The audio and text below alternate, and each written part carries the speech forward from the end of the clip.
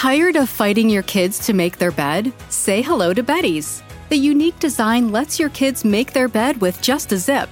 Our patented bedding includes everything you need: a fitted sheet, top sheet, and comforter in one seamless piece that zips together. Kids love the feeling of accomplishment when they can make their bed by themselves every day. Make your mornings easier and visit beddys.com. That's BEDDYS.com.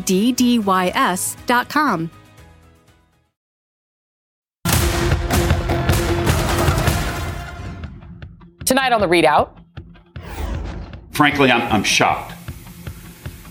I'm sickened by what I saw. I've seen the video, and as DA Morley stated, you will too. In a word, it's absolutely appalling. The brutal beating death of 29-year-old Tyre Nichols brings back the horrifying memories of Rodney King. Except King survived. Nichols is dead.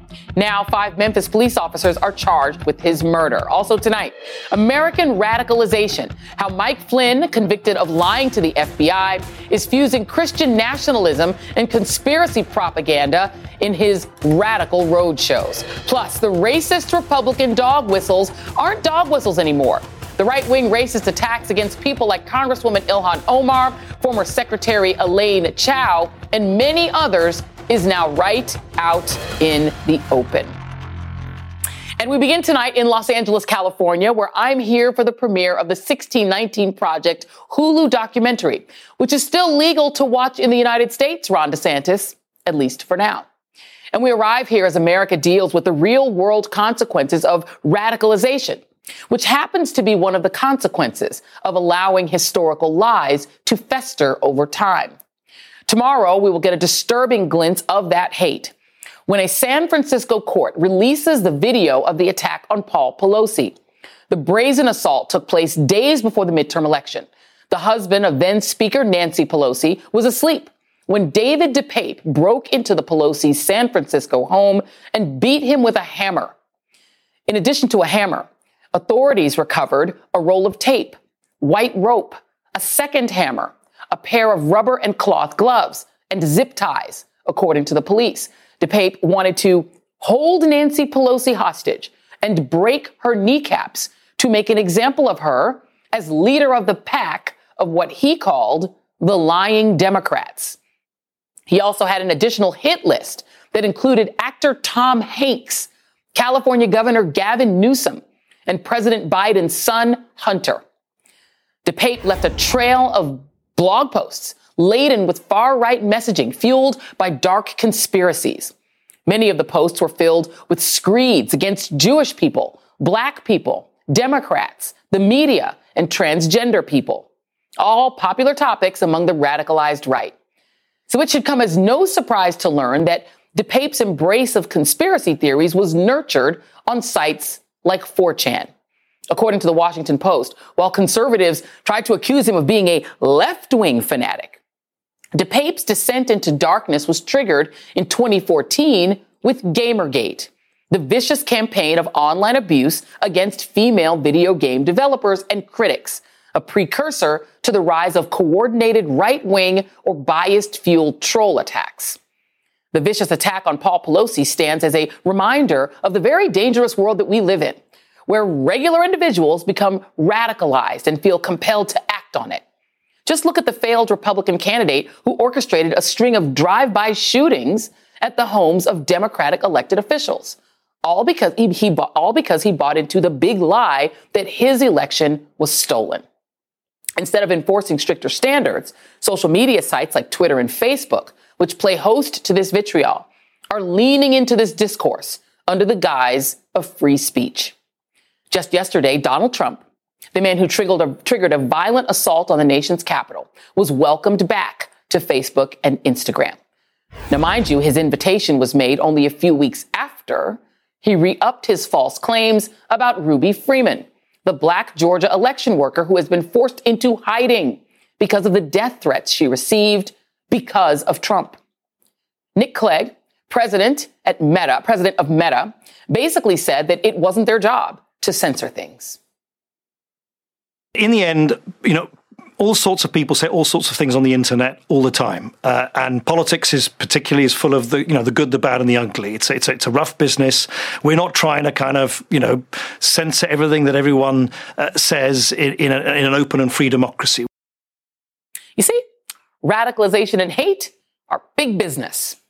In fact, Michael Flynn, Trump's first brief national security advisor, who was convicted of lying to the FBI about his contacts with senior-level Russian officials, has sought to cash in on those lies. He has joined some of the most prolific spreaders of conspiracy theories, barnstorming the country in the pseudo-MAGA tent revivals that are host to some of the most vile and grotesque of those lies.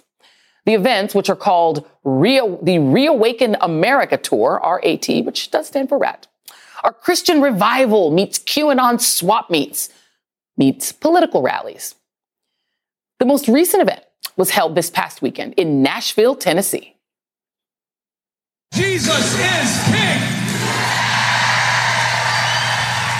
How many of you agree that Americans elected President Donald J. Trump to be our president? How many of you agree that General Flynn is America's general, ladies and gentlemen? Ladies and gentlemen, Jesus is King, and we will win this thing. I got bored with calling out Democrats, so I started calling out demons, but they're really one and the same, if you be honest with it. Billions of people are having their DNA reprogrammed as we speak. It is because of this war that we are in, of a war of narratives. And it's a difficult war. Should we call the president the real president? Joining me now is Amanda Tyler, Executive Director of the Baptist Joint Committee for Religious Liberty, and Donnell Harvin, Senior Policy Researcher at the RAND Corporation and former Chief of Homeland Security and Intelligence for Washington, D.C. Thank you both for being here. Amanda Tyler, I do want to start with you because, when we see clips of things like this Reawaken America tour, you hear a lot of merging of Christian identity and Christian nationalism and violent characterizations of the left and ideas that sound a lot like they would like to overthrow the government and install a sort of violent Christian theocracy on us. But can you talk about why there does seem to be this merger of this Christian identity talk and this violent rhetoric? Well, the organizers of the Reawaken America tour, Mike Flynn and Clay Clark, are definitely tapping into this very deep well of Christian nationalism to sow doubt about the security of our election system and to cast doubt as well on the safety of COVID-19 vaccines. They are infusing their political cause with religious fervor and using language that is spiritual warfare language, casting their opponents as demonic or satanic. And we need to take this extremist rhetoric incredibly seriously, because this rhetoric does lead to violence. I think that they are realizing the power of this language and using it for their political advantages.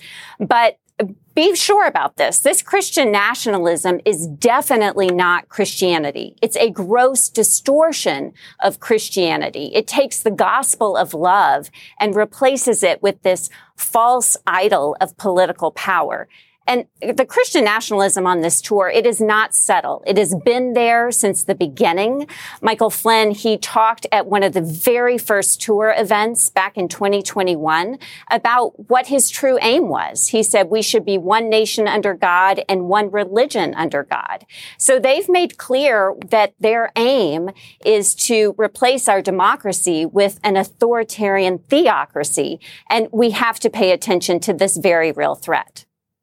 Yeah, if you're listening to Ultra, and I think I say this all the time, you will see that this is nothing new and that there's been this sort of fear-based design of creating a Christian theocracy here. And in their mind, is the only way to save America. And I do want to bring both of you into this conversation because, Michael Flynn has been at this actually for a really long time. Like, he is not new to this at all. A lot of people recall that he was a general. He was the head of the Defense Intelligence Agency for quite a time when he was under the auspices of President Obama.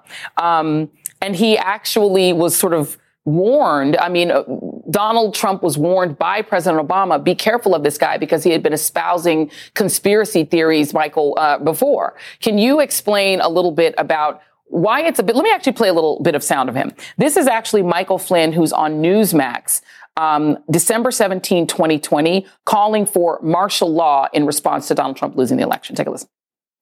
Before he could order within the swing states, if he wanted to, he could take military capabilities and he could place them in those states and basically rerun an election in each of those states. I mean, it's not unprecedented. I mean, these people out there talking about martial law, it's like it's something that we've never done. Martial law has been instituted 64 times. Donnell, let me ask you about that, because, there seems to me to be a greater danger when the person that is spreading the lies and is sort of leading the charge is somebody that the United States has actually trained in military intelligence, trained to defend the country. And this is somebody who has said that COVID was created by the World Health Organization, the UN, and Bill Gates to steal the 2020 election. He pleaded the fifth multiple times when he was asked if he believes in a peaceful transfer of power. He talked about saying that Donald Trump should do things like use the military to seize voting machines. This is somebody that was trained by the United States military, and now he's using everything that was poured into him to try to lead this supposed Christian nationalist revolution. Donnell, talk about why that is more dangerous than just a civilian at this. Joy, there's a lot to unpack here, but what's really interesting is that many think that he's the leader of, this big conspiracy theory of QAnon. What you're having is that these lies are promulgated online. And, generally, historically, we kind of laugh at some of these conspiracy theorists who, we call them, tinfoil hat folks, and they're in their mom's basement and so forth. But what you've seen over the last 5 to 6 years is that these movements have been legitimized by high-ranking government officials. And he's really the cheerleader of this. The fact of the matter is, it's not just him. If you look at those who are being prosecuted from January 6th, military individuals, former and current, we just saw 3 prosecuted the last week, are overrepresented as an occupation on that day. And so there's something specific about government service, people like Michael Flynn who think that they're protecting America or the Constitution that allows them to be manipulated by some of these online theories. And it's very, very problematic. In fact, we've been talking about the similarities between some of these hate groups that we see in the United States and some of the foreign terrorist organizations and how they manipulate religion. So the lead-in is really appropriate in that fact that you can take a regular individual who finds themselves pious or religious and be able to twist doctrine and blend some of these hate ideologies and spit out a violent extremist on the other end of that equation. Right. And Amanda, can you talk about that, the specific thing? Because it definitely feels like there is an overrepresentation. You think about groups like the Oath Keepers. These are former military people and people who are police or former police. You think about the Proud Boys. They developed a very close affinity with police before they started, beating people up on the streets, going after Speaker Pelosi in Miami, ripping down Black Lives Matter flags, and then showing up as Donald Trump's personal army. But there does seem like there is this kind of through line of people who are military related, people who are hyper white Christian mainly, because you see a few people of color. Why does that through line seem to be there? Well, I think you're tapping into this idea of white Christian nationalism, that Christian nationalism often overlaps with and provides cover for white supremacy and racial subjugation. And so we see a lot of these hate groups using the ideology of Christian nationalism to bring more people to their cause, to try to cloak their actions with this veneer of respectability, using the name of Jesus, using scripture to justify what they're doing, to code their racist language in religious language. And for Christians like me and for those in our Christians Against Christian Nationalism movement, this is incredibly alarming and disturbing to see our faith used in this way. And we see how how Christian nationalism is used by these groups to unite people from a lot of different groups and ideologies, to unite them with a common language, using this Christian language, this Christian imagery that infuses all of their actions, that suggests that God approves of their undertaking, even that God is directing their actions. And so it gives people this sense of God's providential hand at work in their life, that God is directing these hateful actions. So I don't think that Christian nationalism alone can explain what's going on with these attacks to democracy and specifically this white supremacist violence. But I don't think we're going to fully understand and get the full picture if we don't really grapple and understand Christian nationalism. And we're seeing it on this tour, how Christian nationalism is infused throughout all of the events, with the name of Jesus, with using scripture, with using worship music, often to do this work in houses of worship. It's really alarming. Yeah. And I'm going to have to bring you both back, because the other, I'm sorry, very quickly, last word. I'll give you Donnell the last word. Really quick, and when you add that there's a big rise in the gun culture along with Christianity, so owning guns now isn't no longer a Second Amendment right to some of these folks; it's a God-given right. These things are combining in a very volatile and dangerous way.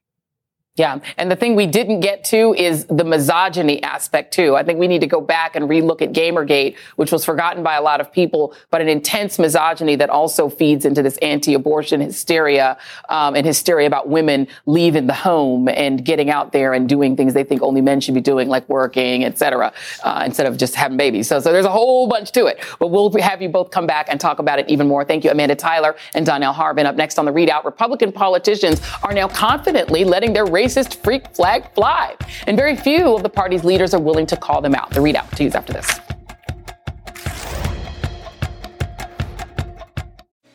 Tired of fighting your kids to make their bed? Say hello to Betty's. The unique design lets your kids make their bed with just a zip. Our patented bedding includes everything you need: a fitted sheet, top sheet, and comforter in one seamless piece that zips together. Kids love the feeling of accomplishment when they can make their bed by themselves every day. Make your mornings easier and visit Beddys.com. That's BEDDYS.com. Today and every day, Planned Parenthood is committed to ensuring that everyone has the information and resources they need to make their own decisions about their bodies, including abortion care. Lawmakers who oppose abortion are attacking Planned Parenthood, which means affordable, high-quality, basic health care for more than 2 million people is at stake. The right to control our bodies and get the health care we need has been stolen from us. And now, politicians in nearly every state have introduced bills that would block people from getting the sexual and reproductive care they need. Planned Parenthood believes everyone deserves health care. It's a human right. That's why they fight every day to push for common-sense policies that protect our right to control our own bodies and against policies that interfere with decisions between patients and their doctor. Planned Parenthood needs your support now more than ever. With supporters like you, we can reclaim our rights and protect and expand access to abortion care. Visit PlannedParenthood.org/future. That's PlannedParenthood.org/future. There was a time when Republicans relied on racist dog whistles, trying to avoid saying the quiet part out loud. Now, they don't even care about being quiet at all, and perhaps for good reason. Such comments do not appear to be rejected, rebuked, or even criticized by the party leaders anymore. Listen to this brazen attack by conservative activist Charlie Kirk against Congresswoman Ilhan Omar. Ilhan Omar is not exactly making a compelling case that the mass infusion of Somali immigrants are able to assimilate successfully into Western constitutional republic tradition in life. What is he even talking about? She went from being a refugee to becoming a member of Congress. As my colleague Mehdi Hassan points out, Kirk makes clear what the real problem is with Ilhan Omar for Republicans. She is a Black, African, Muslim, Somali refugee, which has made her a regular target of Republicans. Yesterday, Marjorie Greene, who has never been quiet on anything, was taunting Omar over the Republicans' push to remove her committee assignments. This is the same Margie Greene who claimed that Omar, as well as Congresswoman Rashida Tlaib, who is Palestinian American, are illegitimate members of Congress because they didn't take their oaths of office on a Christian Bible. And what should we expect, given who the leader of the party is? As a prime example, Donald Trump has been on a months-long bigoted attack of one of his own former cabinet members, Elaine Chao, repeatedly distorting her name in a racist manner. It's Mitch McConnell's wife. And while the party leadership, including Mitch McConnell, has once again been mostly MIA, Chao is now belatedly calling Trump out. She wrote, When I was young, some people deliberately misspelled or mispronounced my name. Asian Americans have worked hard to change that experience for the next generation. He doesn't seem to understand that, which says a whole lot more about him than it will ever say about Asian Americans. Here. Joining me now is Jamil Smith, essayist for the Los Angeles Times, and Kurt Bardella, Democratic strategist, and two California residents, I should note. I don't know if, Kurt has abandoned California for the DMV, but thank you both for being here. And I do want to go to you first, Kurt, on this, because, look, women don't need their man to fight their battles, but I will note that Elaine Chao has had to come forward and say that on her own. And her very powerful husband, Kentucky's senior senator and Senate Minority Leader Mitch McConnell, did not defend her and did not defend Asian Americans when the attack was initially made. But what do you make of her response and the silence beyond her own self-defense? Obviously, I agree with every word that she said. I wish it didn't take something like this, something that personal, to get any Republican to speak out against the dangerous and incendiary rhetoric, the racist rhetoric that's been targeting the Asian American community for years now. We've seen this rising dramatic escalation in hate crimes targeting Asian Americans that directly coincides with the rhetoric of the Republican Party, with the rhetoric of Donald Trump, using terms like Kung Flu and China virus.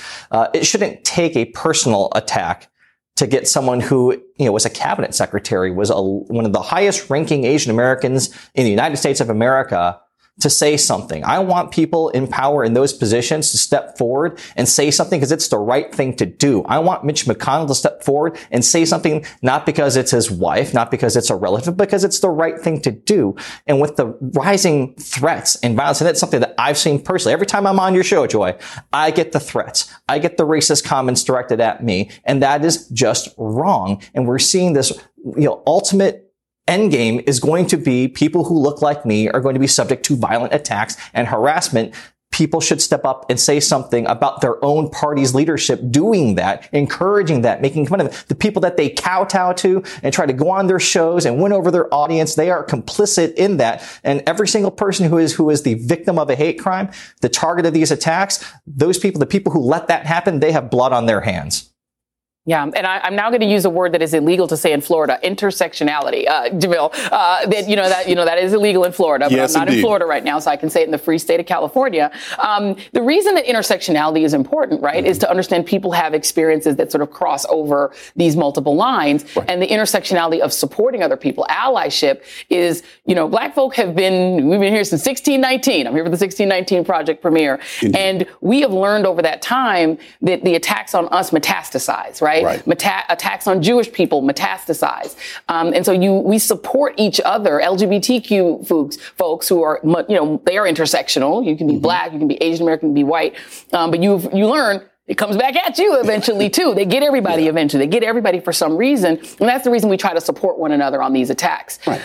It used to be that Republicans understood a different version of intersectionality, which is that we need to say something when somebody in our midst says something real racist, because that means we can't go recruit other Asian Americans to join us. Right. We can't get other Black people to join us. Only like 10% of African Americans want to be Republicans right now. Right. Why did they stop doing that? Well, I think they stopped doing it, frankly, because they just felt maybe they didn't need the numbers. And that really draws us to the real problem at hand. The problem isn't necessarily the people in power. It's the people who are putting them in power. It's the people who are voting to put the Marjorie Taylor Greenes in office and letting them do what they're going to do. We know what kind of clownish acts that they perpetrate, but the people who are in Georgia, in Tennessee, and all these other states that are putting these people in office are saying, you know what, that's okay. That's how we want to be represented. And why do we want to be represented like that? Well, we don't really really care about them making laws for us or making our lives better. We just want them to make us feel better about being white. Yeah. And really, ultimately, that is what it comes down to. And the consequence of that, of course, is that, yes, we've seen these shootings that we've seen this week in Monterey Park and Half Moon Bay. Yes, they were committed by Asian men, but there's a reason why a lot of folks thought that they might have been committed by white supremacists, because white supremacy cannot survive without violence. And is it that simple, Kurt? Is that, the sort of Sean Trendy maximize the white vote, strategy, right? We're saying you don't have to chase Black and Asian American and Latino voters other than Cuban Americans in Miami-Dade County who already pretty much vote Republican. You can just max white voters out, and making this simplistic, notion that you can just go after white working class voters by saying, throwing out hatred against other groups and saying pit you against them and you stick with us because we're your team. Yeah, well, it's like this kind of dual play, right? There's that element of it, but it's directly tied to the effort of the big lie, of voter suppression, of the systemic attack against democracy we have seen from the Republican Party since 2020. All of that is designed to make sure that anyone who isn't white isn't able to participate in the democratic process. When we talk about the assault on democracy, when we talk about the effort to try to dictate who votes for who and who's allowed to participate, it is directly tied to racism. It is directly tied to the Republican Party's deliberate effort to pander only to white voters. They know that if the playing field is even, they can't win. We've seen that in election after election at this point. So they keep trying to change the rules so that only their side can participate, and thereby that's the only way they think they can win. And right, because the problem with this strategy, Jamil, is that it's a limited time strategy. Right. The demographics are what they are. Yeah. If you're 5 years old right now, you already live in a world where white Americans are the minority, right? And so over time, it just gets worse and worse. And then when they can't win, then they get even madder. And then they get madder when they can't win, and then they do more suppress. It's like it's a vicious cycle. Yeah. At a certain point, it doesn't work anymore. How do they back out of it? Well, I don't think they do back out of it at this point. I think really what backs them out of it is that they start to lose these elections that they care so much about. The voters say, you know what, like this is enough for us. We're not going to vote for you anymore. Or, frankly, they get outnumbered. Yeah. Isn't this why they're so freaked out about wokeness? Because when Black people were saying stay woke, they didn't care about woke. They care about white kids being woke. Because young white Americans, if they say, I care about Black Lives Matter, well, then they're not just losing among Black and brown and Asian American and most Latino voters. Right. They also start losing young white voters, which actually happened in this last election. Under 30s went with the Dems. Well, I think that's actually what's animating Ron DeSantis' push in Florida, because you look at what he's doing. What white students make up 2.2% more, I guess, 2.2 times more than the Black students in AP classes in Florida. Yeah. They're worried about white kids learning Black history and then possibly growing up to change things. They're worried that they're going to start voting for things that raise rich people's taxes, which is their prime directive. Keep their rich people's taxes low. Well, and Joy, too, one quick thing, too, Joy. Yeah. Like, there's a reason why every single chairman that was appointed by the Republican Party in the House is white. Every single one. Uh-huh. And they made that real clear, because we thought Byron Donalds was going to be their speaker, but all of a sudden they decided he didn't even get a gavel. Not only did he not get to be the speaker, they were like, you don't even get a gavel, brother. But thank you very much for being here. We appreciate you, Jamil Smith and Kurt Bardella, thank you both very much. And up next, 5 former Memphis police officers are now in custody for murder on murder charges in the brutal beating death of Tyre Nichols. We're back after this.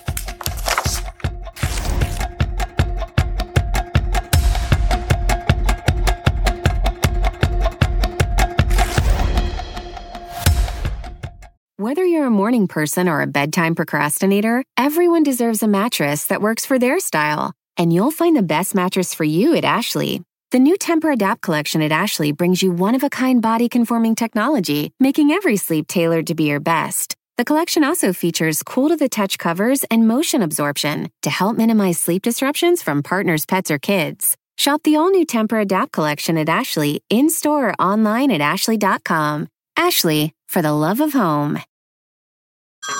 Hey everyone, it's Ted from Consumer Cellular, the guy in the orange sweater, and this is your wake-up call. If you're paying too much for wireless service, you don't have to keep having that nightmare. Consumer Cellular has the same fast, reliable coverage as the leading carriers for less. And for a limited time, new customers receive their second month free when they sign up and use promo code MONTHFREE by May 31st. So why keep spending more than you have to? Seriously, wake up and call 1-888-FREEDOM or visit consumercellular.com. Taxes, fees, and other third-party charges will apply. See website for additional details.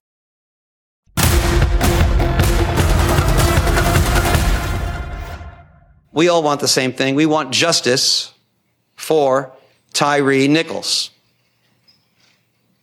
It's my hope that if there is any silver lining to be drawn from this very dark cloud, it's that perhaps this incident can open a broader conversation about the need for police reform. We have, yet again, another black man who has died after a violent arrest by police officers.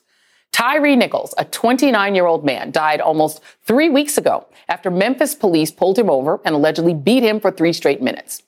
The video of the assault, which attorneys for the Nichols family have likened to the 1991 Rodney King beating, will be released tomorrow night. Tragically, it isn't hard to imagine the patterns of police abuses, including unchecked brutality that turn human beings into hashtags. But imagine a situation where everyone involved is black. The victim, along with the cops involved, as well as the police chief, who called the incident heinous, reckless, and inhumane. It's also a case where the response occurred the way it's supposed to, namely, efficiently. All 5 officers were fired last Friday, less than 2 weeks after the assault on Nichols. And today, those officers were indicted by a grand jury on charges ranging from second-degree murder, aggravated assault, aggravated kidnapping, official misconduct, and official oppression for the death of Tyre Nichols. The Nichols family will hold a presser tomorrow. But here is one of their attorneys alongside Tyre's mother earlier this week. He was a human piñata for those police officers. It was an unadulterated, unabashed, nonstop beating of this young boy for 3 minutes. Oh my God. Joining me now is Paul Butler, MSNBC legal analyst and a former federal prosecutor. And Paul, we have done this a lot, very many times. These are the charges that these officers face: second-degree murder, official misconduct, aggravated kidnapping, aggravated assault, official oppression. The officers' names are Tadarius Bean, Demetrius Haley, Emmett Martin III, Desmond Mills Jr., and Justin Smith. All of whom, if they were out of uniform, could easily be pulled over and be in Tyre's situation. What do you make of these officers and what they did to this young man and the speed of these charges? So the officers are not charged with hate crimes or civil rights violations. So racial animus isn't anything that the prosecution has to prove. The Memphis Police Department is actually majority black, but citizens still have the same complaints about that department as they do other departments. In 2015, Memphis police officers took a man in custody and proceeded to beat him with paddles and chairs, and they were suspended without pay, but no criminal charges were brought. What's different today, Joy, is that there's literally a new sheriff in town. Memphis Police Chief Davis was appointed. She came in with a reform agenda inspired by the murder of George Floyd. So I think the movement for Black Lives and the activists that it created deserve much of the credit for why the chief and prosecutor acted so quickly in this case to try to bring these officers to justice. Right. I mean, there's a sense from what you're saying that police culture seems to supersede race in a lot of situations. When police are allowed for decade after decade to operate with impunity, you get almost sort of a gang mentality. You can do whatever you want to whoever you want. It doesn't matter. There's no discipline involved. And the officers who do speak up, and I've talked to officers who have said this, that the one guy who decides to speak up is branded an outcast or a snitch. I mean, look what's happened, to some of the officers who've spoken about January 6th. And how they're treated, by fellow officers. Is that what this is? Is this a culture problem that's bigger than necessarily just the race of the officers? It's 100% a cultural problem. Old school policing lore says that if a guy tries to run when officers want to arrest him, he pays for it. Bad apple cops follow that principle, but that's not what the majority of hardworking, law-abiding officers do or should do. In this case, Mr. Nichols was beaten just 100 yards from his mother's house. He may have been trying to run there, and obviously he was right to be afraid of these officers. Well, let me play Tyre's mom. She wasn't able to get through watching the whole video. Her name is Rovon Wells. Here's what she had to say. I watched about a minute of it, but I couldn't. Once I heard my son say, "What did I do?" I lost it. And I didn't need to see a video to see what they did. I saw him in person where my son had lumps on his head and his neck was broke and his head was so swollen till it was starting to split open. That was enough for me to see as his mother. President Biden issued a statement saying public trust is the foundation of public safety, and there are still too many places in America where the bonds of trust are frayed to broken. Tyre's death is a painful reminder that we must do more to ensure our criminal justice system lives up to the promise of fair and impartial justice, equal treatment, and dignity for all. I'm going to put on screen how quickly it took for officers in several cases, from Philando Castile to Jayland Walker to Breonna Taylor to George Floyd, to actually be fired. What can we learn from the way this case is being handled with these African-American officers? And all of the victims, of course, in these cases are Black. So once again, the videotape makes a huge difference. I hate to think of what would have happened if this horrific act hadn't been caught on video. But we know that many people, especially Black and brown people, have complaints that police use excessive force, and typically those officers are not even disciplined, much less charged with crimes. And so when we look to how we can do better, there's some common sense police reform, including what was contained in the George Floyd Justice and Policing Act, that Congress has failed to act on. And I should be a little bit more specific than Congress. It's the Republicans in Congress who have stood in the way of passing legislation that would make a difference and prevent more tragic cases like this one. And the money that they receive from the national police unions, et cetera, in many ways is one of the issues. And we can have a whole conversation about that. This young man left to photograph sunsets and skateboard. He had a 4-year-old. He had been working as a FedEx driver. This is a human being who should still be here. Paul Butler, thank you very much for being here. Still ahead, President Biden calls out Republicans' twisted economic priorities as he works to attract blue-collar voters with priorities like better jobs, bigger paychecks, and lower taxes. More next.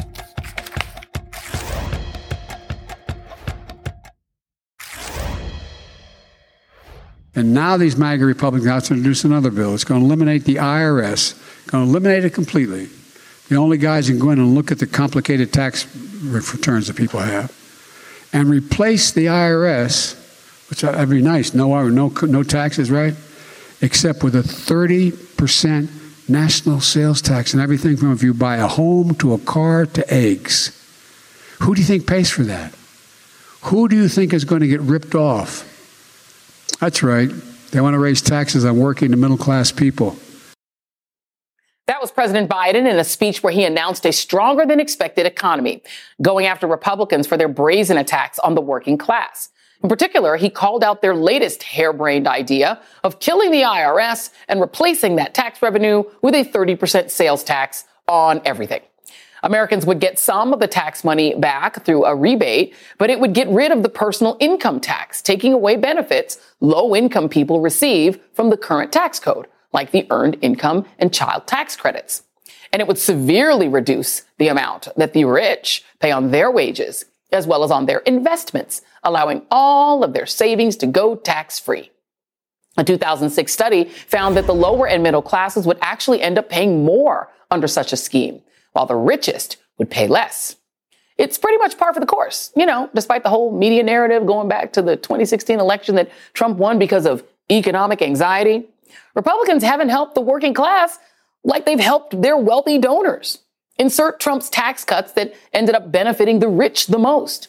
In fact, it took Biden's presidency to pass legislation that will actually directly help those blue-collar Americans, with his infrastructure bill, CHIPS and Sciences bill, and the Inflation Reduction Act.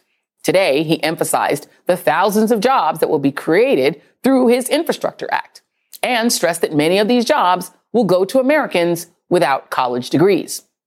Contrast that with what Republicans are trying, not just with the sales tax idea, but with their attacks on Social Security and Medicare. Ever since these programs were created, it has been a fever dream of the rich to get rid of them. And now they're calling for major cuts. This as these so-called Populist Republicans stay at the extremely relatable $1,200 a night Waldorf Astoria Hotel in California to elect their next RNC chair. Their pro-wealthy extremism is leading to dangerous brinksmanship, something that Biden also called out today. Well, we will talk to his top economic advisor next. But I will not let anyone use the full faith and credit of the United States as a bargaining chip. The United States of America, we pay our debts. The very notion that we would default on the safest, most respected debt in the world is mind-boggling. Joining me now from the White House is Brian Deese, director of President Biden's National Economic Council. Mr. Deese, thank you for coming on. I do want to ask you about this because we do have this debt ceiling fight coming up with the current speaker, Kevin McCarthy, having promised the most extreme parts of his party that he would bargain on the debt ceiling to get cuts. And they seem to be eyeing cuts in Social Security, Medicare. They want deep cuts to very necessary programs for the most indigent Americans. How hard is the White House prepared to go to stand firm to say no to those cuts? Well, first, we need to put this in context. We learned today, and we've seen a lot of data that supports this, that our economy is coming back in a strong, resilient, and equitable way. We are, as the president said, actually seeing what it looks like when we have a recovery that grows from the bottom up and middle out, meaning wages are growing fastest for people at the bottom end of the income distribution. Economic growth is solid. Job growth is at historic highs. The unemployment rate is at historic lows. So one of the most important things when you are making progress is to not violate the Hippocratic Oath. Don't set us backward. And this is one of the problems with this entire conversation, which is the idea that the United States would sacrifice the full faith and credit of the United States should not ever be negotiable, because even the prospect that we would do that could weaken our economy. It could weaken internationally the views of how stable the United States is. It's certainly something that our adversaries would cheer. So what we have made very clear is that basic notion that the United States honors the past obligations that the United States has already made is not a negotiable principle. But we're happy to have a conversation about what the right economic policies are for the country. You listed a number of things that Republicans have said they are for. Let's have a conversation about those. The president has things that he wants to move forward. That's a conversation we absolutely can have. So are you saying that the White House is willing to have a conversation about cutting Social Security and Medicare? No. What we're saying is that we want to set forward our priorities. The president has been very clear about what his priorities are and what his plan is. He has put out budgets in the past. He will put a budget out shortly. And what it will show is his plan to invest in the United States, protect Medicare and Social Security, strengthen it, not cut benefits, and reduce the deficit by making sure that the wealthy and large corporations pay somewhat higher taxes. That's his plan. It will be out for everybody to see. All the numbers, people can debate those items, but that's what the president is for. What we need the House Republicans to do is put out their plan, put forward specifically what they would cut, where they would cut, and then we can have a conversation about that. The president's been very clear. If the conversation is about cutting Medicare and Social Security, he's not for that. But if the conversation is about how we can keep making progress, for example, in reducing prescription drug crisis for our seniors and for people across the country, that's a conversation we're certainly more than happy to have. But I think you all are realistic. I mean, we're not talking about, sort of the olden days Republicans. We're talking about Kevin McCarthy's crew, which is like Marjorie Taylor Greene and other people who are governing by conspiracy theory. And they've already said what they'd like to do, which is institute a 30% sales tax on everything, anything you buy, a carton of eggs, a gallon of milk, 30% surcharge, which would destroy poor people and also elderly people who are on fixed incomes on Social Security. If that is where they start, how do you even have a serious conversation with anyone in the House of Representatives? Well, this is why it's so important that we get to specifics and that the House Republicans really put down what they're for. Because some of these ideas are so far outside of the mainstream and so extreme. As you say, a 30% sales tax on everything that people buy, 30% increase in the price of a car, 30% increase in the price of hamburger or milk at the grocery store. They are so far extreme that I think what we will see is that both Democrats and more moderate Republicans will reject these ideas. So we have to see what a majority of the Republican Party in the House is actually prepared to stand up and say they're for. We know, for example, the first bill they passed would increase the deficit by $114 billion by lowering taxes for the very wealthiest Americans. They passed that bill with a majority in the House. That's clearly a statement of priorities. We need to now, that would increase the deficit. We need to now see where they are prepared to cut. The initial indications suggest really extreme proposals. Well, we are going to have you back because I have a whole lot of questions about Social Security and the cap and the income cap and things like that. But sadly, we are out of time. National Economic Council Director Brian Deese, thank you very much. And all that is the ReidOut.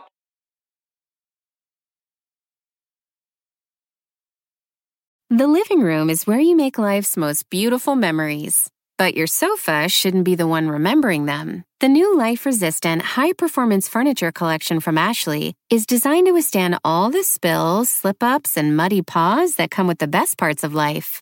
Ashley high-performance sofas and recliners are soft, on-trend, and easy to clean. Shop the high-performance furniture in-store or online at ashley.com. Ashley, for the love of home.